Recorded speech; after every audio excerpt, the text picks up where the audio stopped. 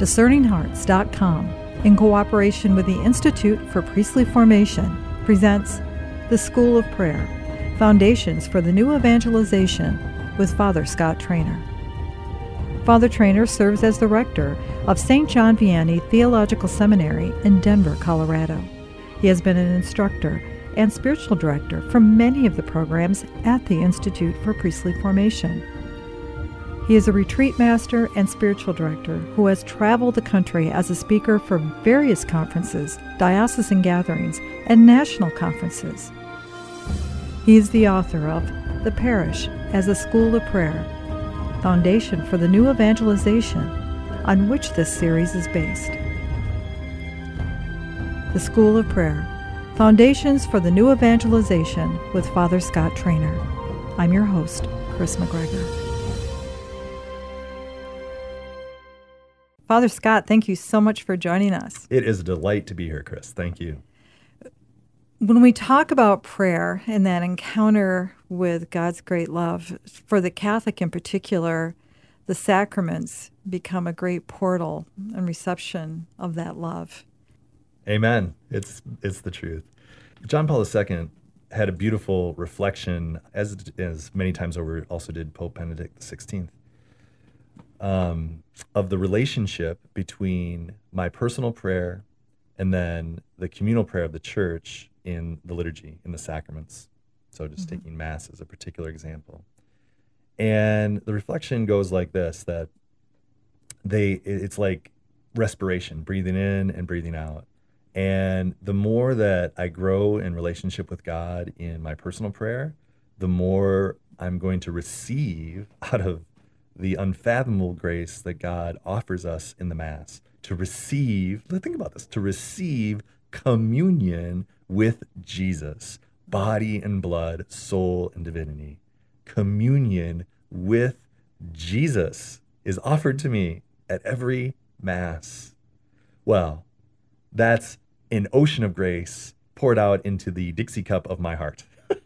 And as I grow in the life of prayer and my own personal prayer, God expands my heart to be able to receive more and more of Him. And the more I receive at Mass, the deeper and more intimately and the more freely I'll enter into that personal relationship with God in my daily prayer.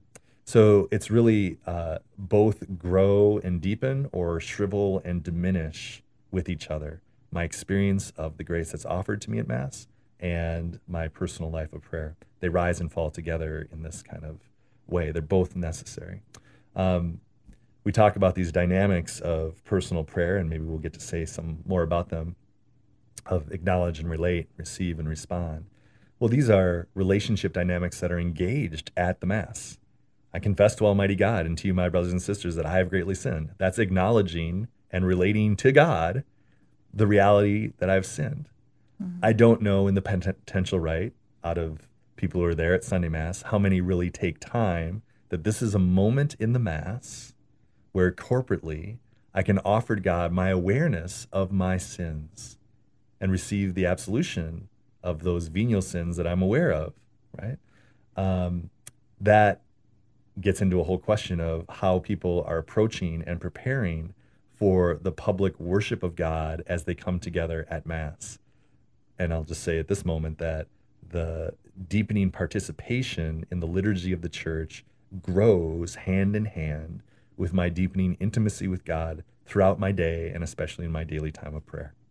As you've spoken to us in previous conversations of that use of the imagination to embrace reality, that when we have the opportunity to go to Mass, to participate in the Holy Eucharist, that great celebration, if we engage that imagination and the reality, there's so much to encounter, isn't there? Oh, there is.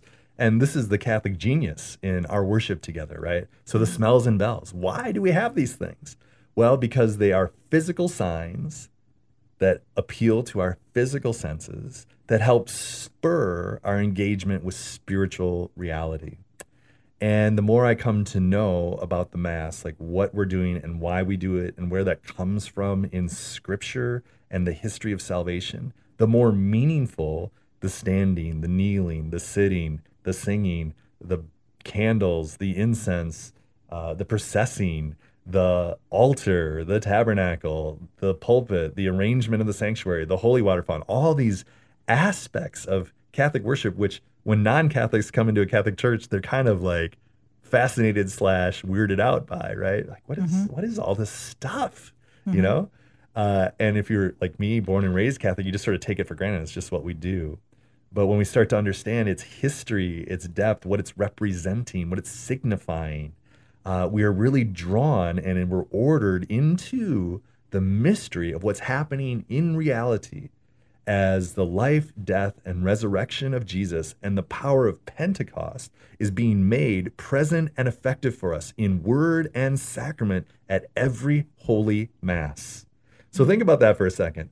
All the power of Jesus's healings, all the wisdom of Jesus's teachings, all the forgiveness of Jesus given by Jesus in the shedding of his blood, the glory of the resurrection, the outpouring of the Holy Spirit at Pentecost, made present and effective. We call all that the Paschal mystery, made present and effective for us at every Mass.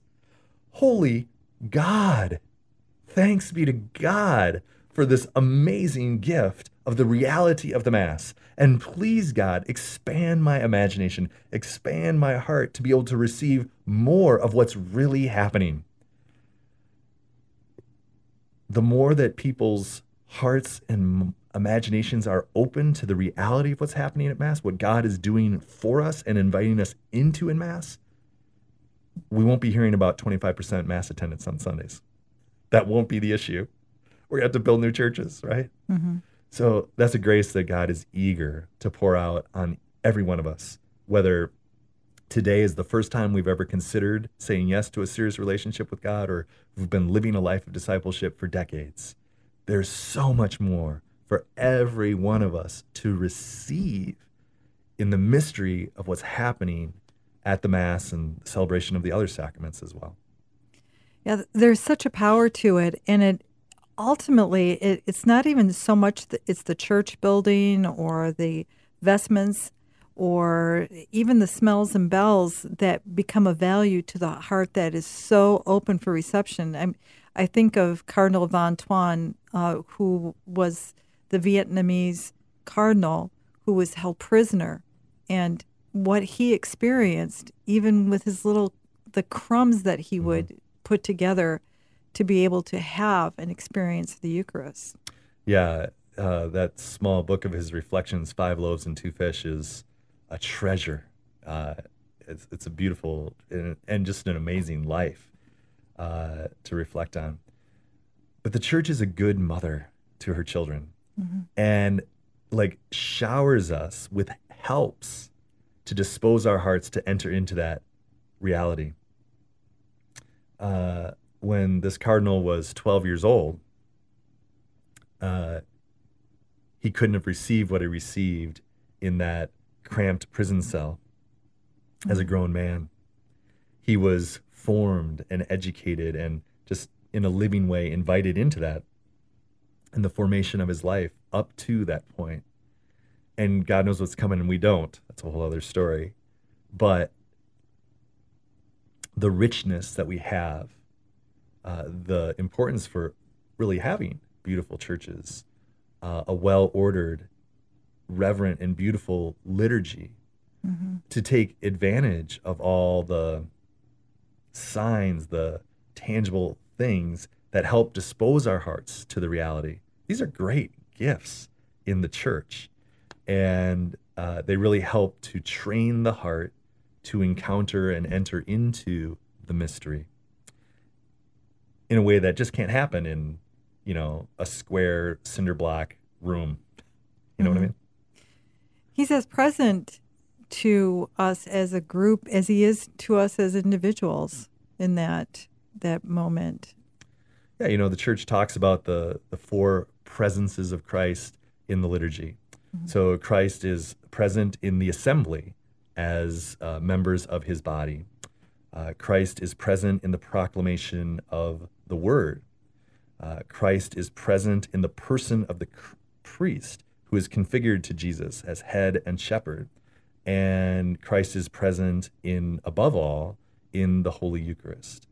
But the presence of Christ in the Holy Eucharist is of a different quality than those other real presences of him in the liturgy, because the whole Paschal mystery is made present and effective and is communicated to every person participating in that worship in his body and blood and soul divinity, the one sacrifice of Christ represented, made present again, and effective for us at Mass. So just a tremendous, tremendous richness as the Church gathers her members for our worship together on Sunday and, of course, on every day. Instead of going through each portion of the liturgy, which is of a tremendous value, for anyone who wants to learn more and to enter in more deeply, could we speak about the ARRR, that time of being aware and the receptivity for the person now who's hearing this and maybe is going either to Mass for the first time, or maybe they're going for the umpteenth time, but now with this new opportunity to encounter? Sure. So just to help those who are listening along, ARRR, it's an acronym we use at the Institute for Priestly Formation as we're helping people, teach them, giving them tools to enter into prayer in a real relational way. So going beyond just saying my prayers to a way that really engages my heart and opens my heart to a personal encounter with God the Father and Son and Holy Spirit. So the acronym stands for Acknowledge, Relate, Receive, Respond. And what is that about? Acknowledging. This is, first of all, paying attention to what's going on in my heart, my thoughts, my feelings, and my desires. And then secondly, making this huge interior leap on the basis of what I'm aware of, taking stock in the midst of a busy day as I pause to pay attention to what my thoughts, my feelings, and my desires, then making the huge interior leap to tell God all about it. That's what we mean by relate. Tell him all about it, the good, the bad, and the ugly, the pious, the impious, whatever's going on in my heart, just with trust and transparency. God, this is what I'm thinking, the profound, the shallow, everything, you name it.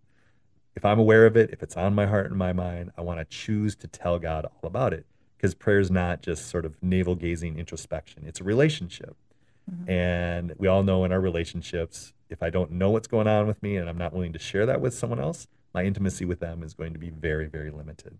Okay. And if I do those two things, if I pay attention to what's going on in my heart and I choose to tell God all about it, honestly and consistently, that will render me maximally receptive to what God has for me, to his grace, his blessings, an awareness of his presence and his power and his love.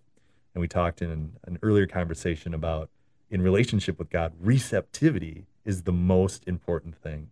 And how do I become more receptive? Well, by choosing again and again to honestly acknowledge and relate whatever's in my heart. And then what I receive from God does call for a response. So we talk about those four things not as a method of prayer. So if I'm praying for an hour, it's not like 15 minutes acknowledge, 15 minutes relate, 15 minutes receive. No.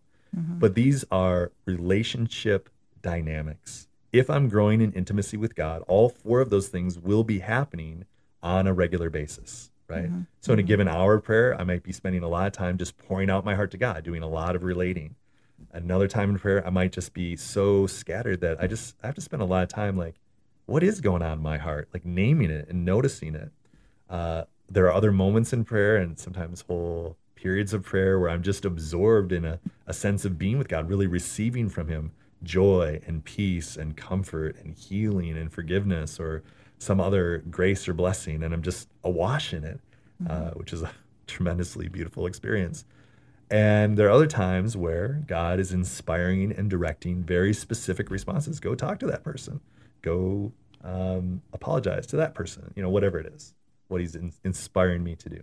So these are just dynamics of growing intimacy with God. And our intimacy with God, our relationship with God, will not be growing for very specific reasons if over time we're avoiding any one of those four key dynamics: acknowledge, relate, receive, or respond. Okay, so that's a once over lightly on ARRR.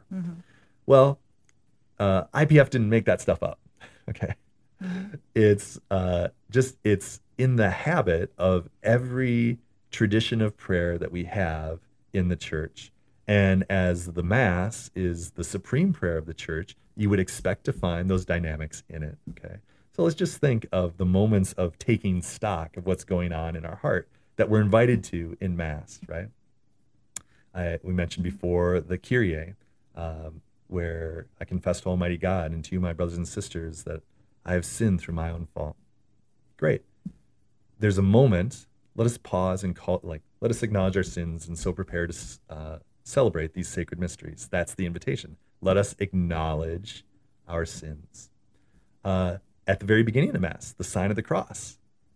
Why do we pray? It begin in the name of the Father and of the Son and of the Holy Spirit. It's acknowledging that I'm in the presence of God as we come together for our worship. The Lord be with you. That's an acknowledgement. That's a prayer. Let us acknowledge that God has chosen, has dedicated himself to accompany us at every moment. And we can go on and on about all these moments that we're invited to acknowledge what's going on in our heart. At the petitions, let us pray. We're invited to take stock in our heart and what are the good things I want to ask of God, and so on and so forth. There's just continual invitations throughout the Mass to acknowledge the thoughts, feelings, and desires of our heart, and then to entrust them to God. Okay. Relating.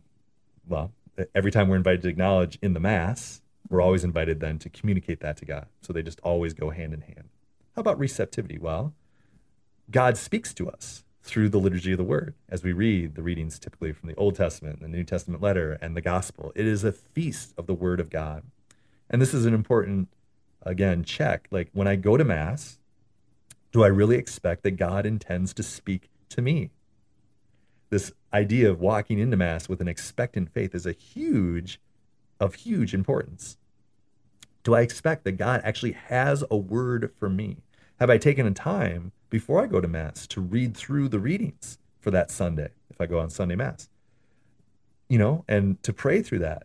I guarantee if a person does, if they take a time, a few times through the week, to pray with, in a Lectio style, the readings for that coming Sunday, they're going to hear the readings at Mass in a whole new way. And whether it's a wonderful homily or a lousy homily, they're going to receive a word from God that really speaks to them and brings them to life and ministers to them. There's a lot to receive in God's word. I think that brings up a good point, that we're expecting God to speak to us, not necessarily the priest. Right. So if he does, if the priest has something that excites our hearts, and that's, praise God. But if he doesn't, it's not the priest's fault. It's what we're waiting for is God to speak to Amen. us. Amen. And I tell people, listen, so I was at my Newman Center for the last 5 years, and one of the great joys of that time, there's a lot of things that brought great joy to me and my priestly heart, but was that people started bringing things to take notes. And they weren't trying to scribble down every word I was saying, because that's not of great use. Mm-hmm. But they learned and tried to help encourage and foster this, that, listen, there's going to be something that strikes your heart in this Mass. It might be a lyric from one of the hymns. It might be a word from Scripture. It might be something that I say in my homily. It might be one of the prayers from the collects or the Eucharistic prayer. It might just be something that comes unbidden into your heart where you know this is the Lord speaking to you and ministering to you. And you want to make a note of that for yourself. Mm-hmm. So I'm quite delighted. If I'm preaching for 15 minutes, I am delighted that if 2 minutes into my homily, something clicks for this person and they don't hear another word that I say because they're attending to this thing that arrested their attention and drew them into a lived experience of the living God right in the middle of Mass. And they're talking to God about what stirred up in their heart there and asking him to come into it and just involved in a personal encounter with God right in the middle of Mass. Thanks be to God that they've heard nothing of the rest of my homily, right? Mm-hmm. Because the only thing that's of worthwhile is of what God is saying to the person's heart. And he can use any of these elements of our worship together to do that. And sometimes that can be the preaching, sometimes not. But God is not silent. He's addressing us and he knows us. So yes, amen. Amen to all that. So we receive from the Word of God. And then, I mean, my gosh, at the Eucharist, we receive the body and blood, soul, and divinity of Jesus. Communion with him. A one flesh union with the living God is what's offered to us as we come for communion.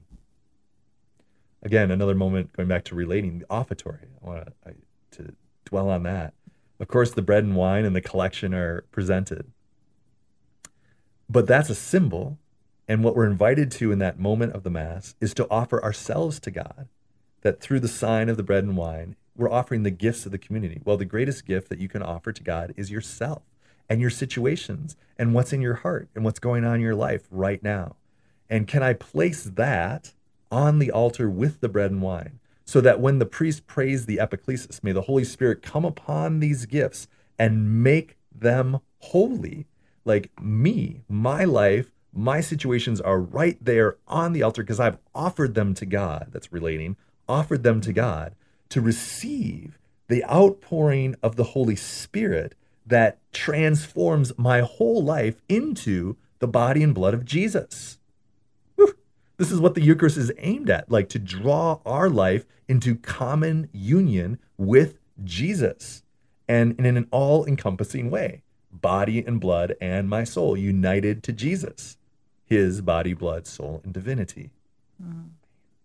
So that amazing exchange, the chance to offer. And then what we receive through Mass, which it would be impossible to say too much about what God offers to us and is able to be received at Mass, calls for a response.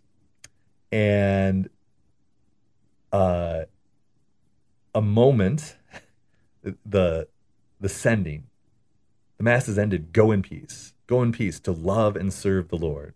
And the different formulations for the sending at the end of Mass.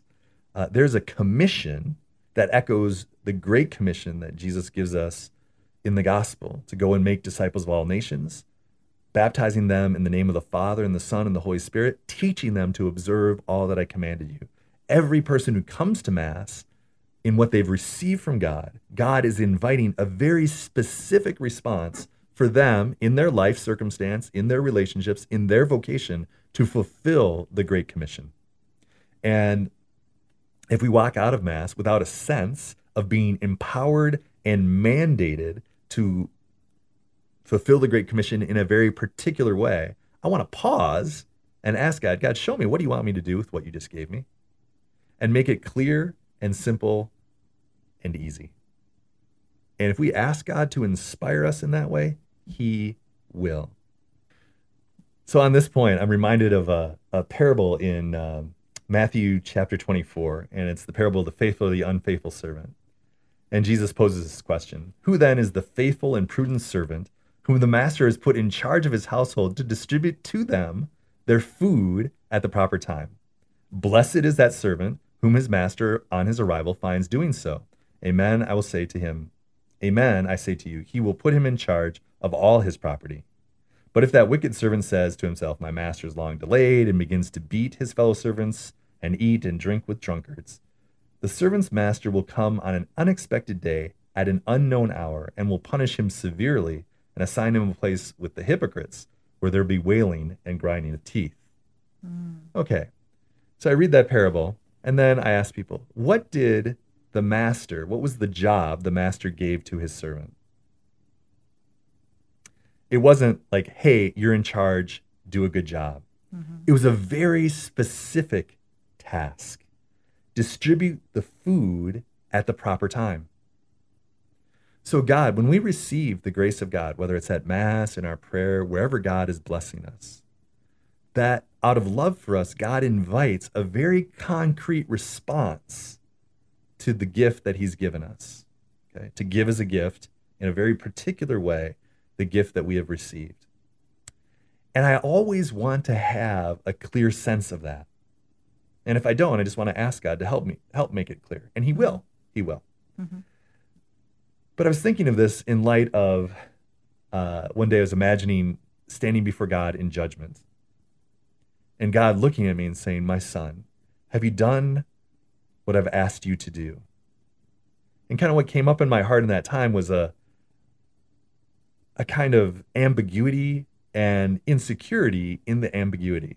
Because I imagine myself, like if that, like a comet dropped through the roof right now and I was standing before God in judgment and he asked me that question, I'd be like, well, I mean, I tried to do my best and, but I'm sure I failed a million times. You know, I think a lot of people who are listening could relate to that. Like, Sure. you know, I strive to do God's will but I know I fail. And then I'm sure that I just fail in ways I don't even know. And so as I was praying, I'm imagining God saying, okay, so how have you failed? And then I tell God everything I've ever confessed in confession, all my sins. And he says, yes, that's right. And I have forgiven you your sins. So is there any other way that you have failed? And as I'm imagining this in my prayer, I just sort of think like, well, I'm sure there is. And I don't know what it is, but I'm sure that you've asked me to do things that I just didn't even pay attention to and whatever. And then God looks at me and says, by your own words, then I assign you with a place with the hypocrites where there'll be wailing and grinding of teeth and choom, I'm in hell. This is what was going on in this particular time of prayer and retreat. And in that moment, I had great offense in my heart towards God. And that, of course, really arrested my attention. Like that, there was something in me that said, hey, that's not fair. Right? And I just knew in that moment, of course, I'm never going to be able to look God face to face and say, you're not treating me fairly. Like you're unjust. It's unimaginable. But there it was in my heart. And I was really stuck in that because I was like, no, I mean, I can easily imagine this conversation with God. And then where am I? And it was as I was praying with this passage, that's why I'm talking about this time in prayer. But then I realized, see, I had a confusion in my mind about what it means to do God's will.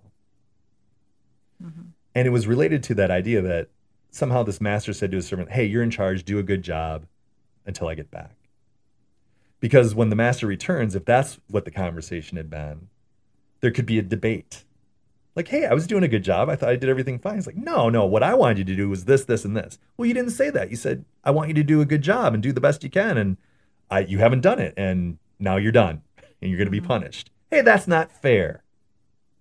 And there can be that cry in the heart because, I want to know what God wants me to do. But sometimes I ask God what he wants me to do, and he doesn't seem to be very forthcoming. Right? It's not clear, right? Right. And so if God were to judge me on that and say, and send me to eternal punishment, there'd be something in my heart that rebels and says, that's not fair. Well, the confusion, of course, is in me.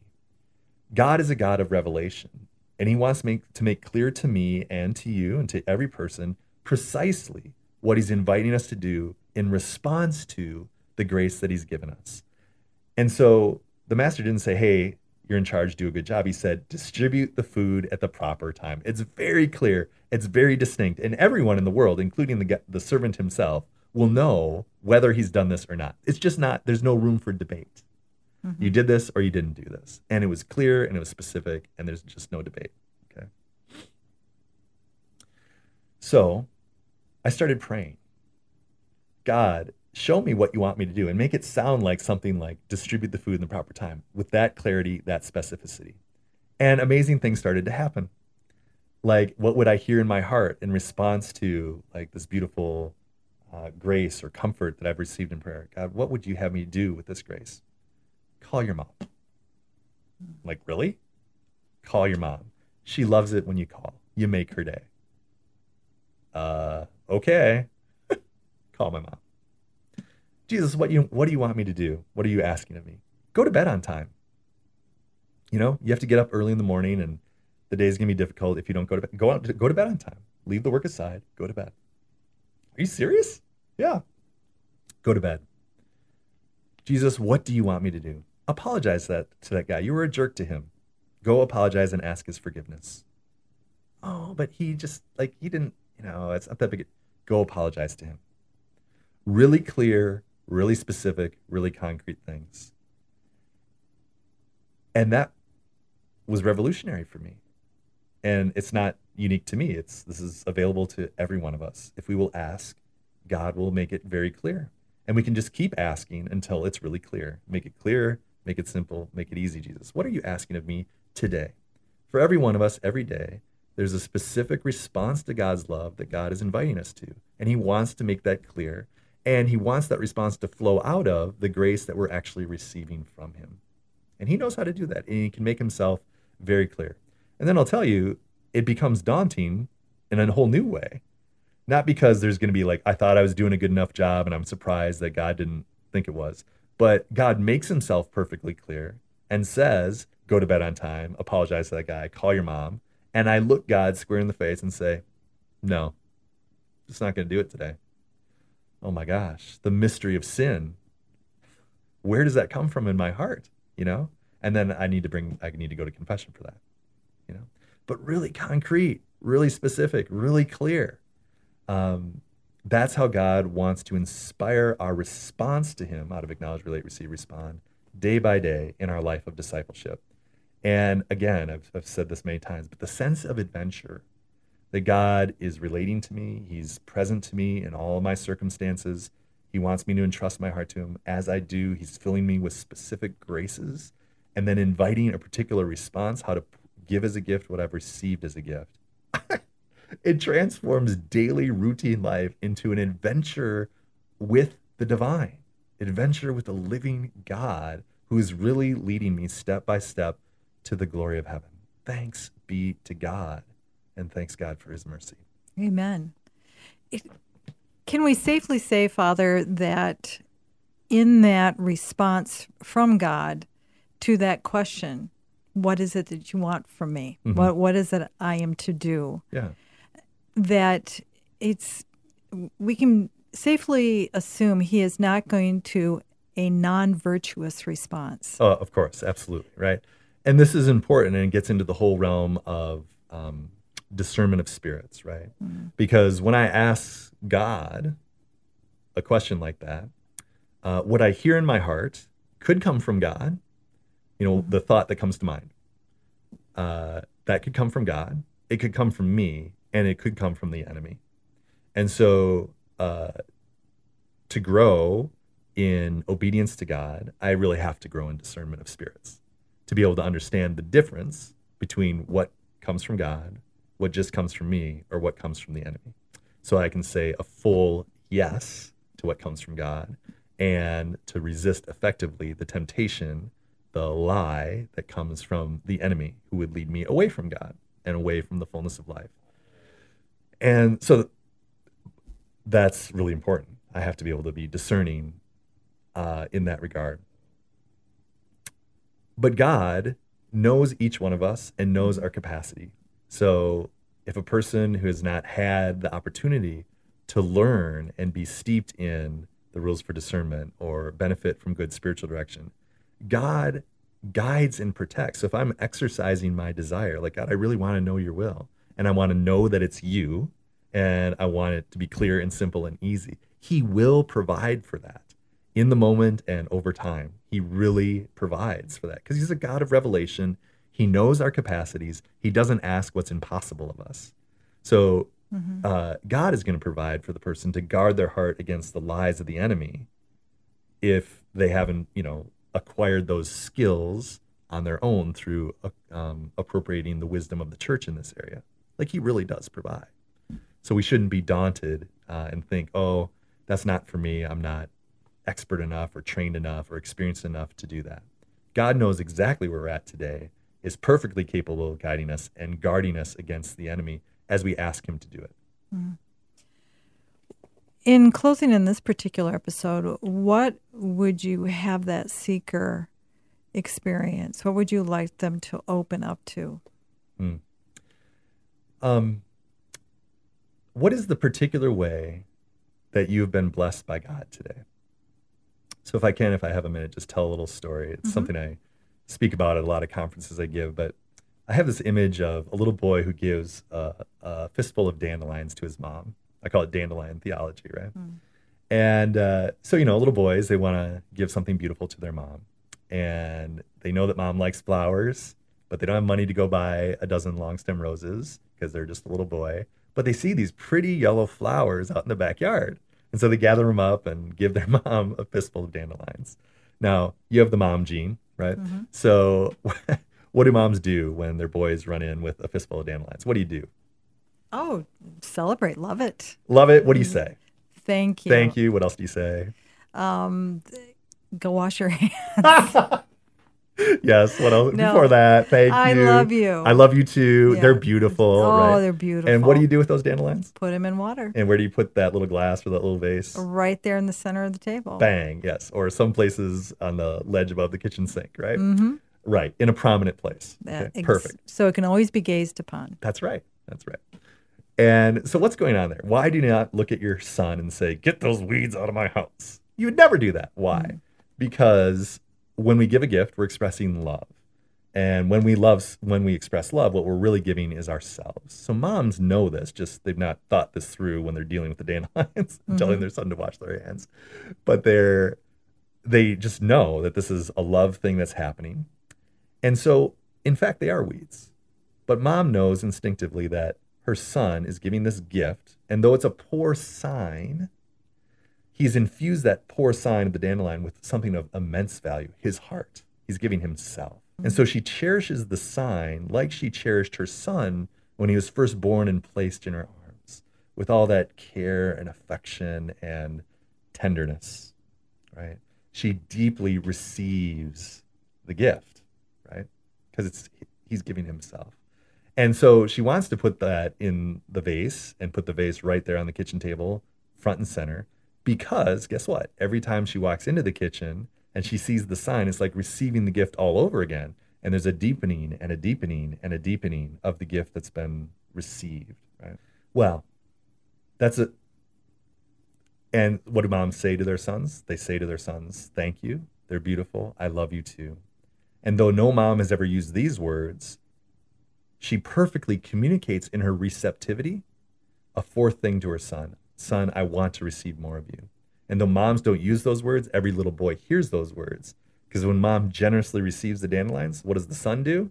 Out the screen door, and like dandelions are endangered species. He keeps doing this again and again, right? Mm-hmm. And moms have limits in how much they're, so at some point that's like, okay, enough with the dandelions, but not in relationship with God. So I say this encounter that a lot of moms are familiar with is a great icon of our relationship with God. But that relationship, who's who in the relationship? And a lot of times it's easy for us to say, yeah, I'm like that little boy. Mm-hmm. You know, in my efforts to live a life of holiness, to grow in prayer, to live virtue, to be of service and generous and everything else, I would love to do something great for God. 36 long stem roses. But, you know, with all my best efforts, it just sort of amounts to like some lousy dandelions. And we kind of have this image that God just kind of like rolls his eyes and pats us on the head very kind of tolerantly and says, oh, thank you very much, and put those on the table. And there might be a vague air of annoyance in the whole thing. Mm-hmm. That's easy for us to imagine, but it's actually exactly backwards.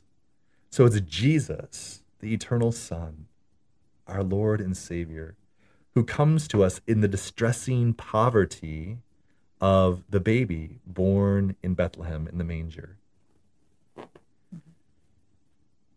And he offers himself to us, but he does so in tangible signs. He gives us dandelions. And that might be a word from Scripture. That might be an encouragement I received from a friend. It might be a beautiful sunset. It might be a song I heard on Catholic radio today. It might be whatever. But that's just touched my heart, has been a tangible, concrete, specific sign of God's love for me, his infinite love for me. Mm-hmm. Or we can think of the Eucharist.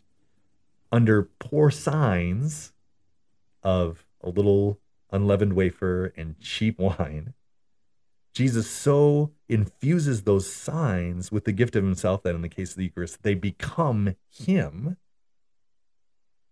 And that's how he offers himself to us, tangibly, concretely, in a way that we can really receive. Because God loves us with an infinite eternal love, but we can't wrap our minds around infinite eternal love. But we can receive the specific, tangible expression of his love, the grace of the day, the word from Scripture, the hug from my child, the beauty of the sunset, whatever encouragement has come my way, I really can receive that. And it's a dandelion. And if I'll put that particular grace, that tangible sign of God's love for me, on the kitchen table of my heart, and throughout my day, I'll keep looking at that. It's like a Trojan horse of love. What was simple and manageable will just unfold and expand into the fullness of God's love, because that's how God relates to us around particular graces like that. Yeah, it's a particular grace. It has its purpose for now, but it is a Trojan horse of love that opens up into the fullness of God's self-communication. And in relationship with God, how can I say to God, God, thank you. I love you too. You're beautiful. And you know what, God, I want to receive more of you.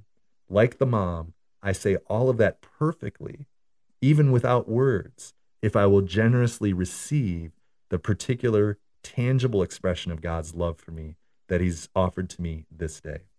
So my encouragement for our listeners today would be to, what is the dandelion that God has given you today? To notice it and to enthrone it on the kitchen table of your heart, even if it seems like a simple, poor little tangible thing.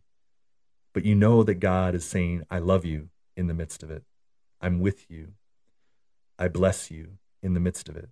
Just keep looking at it. Keep going back to it in the midst of the busyness of your day, and watch what unfolds in the fullness of God's love for you.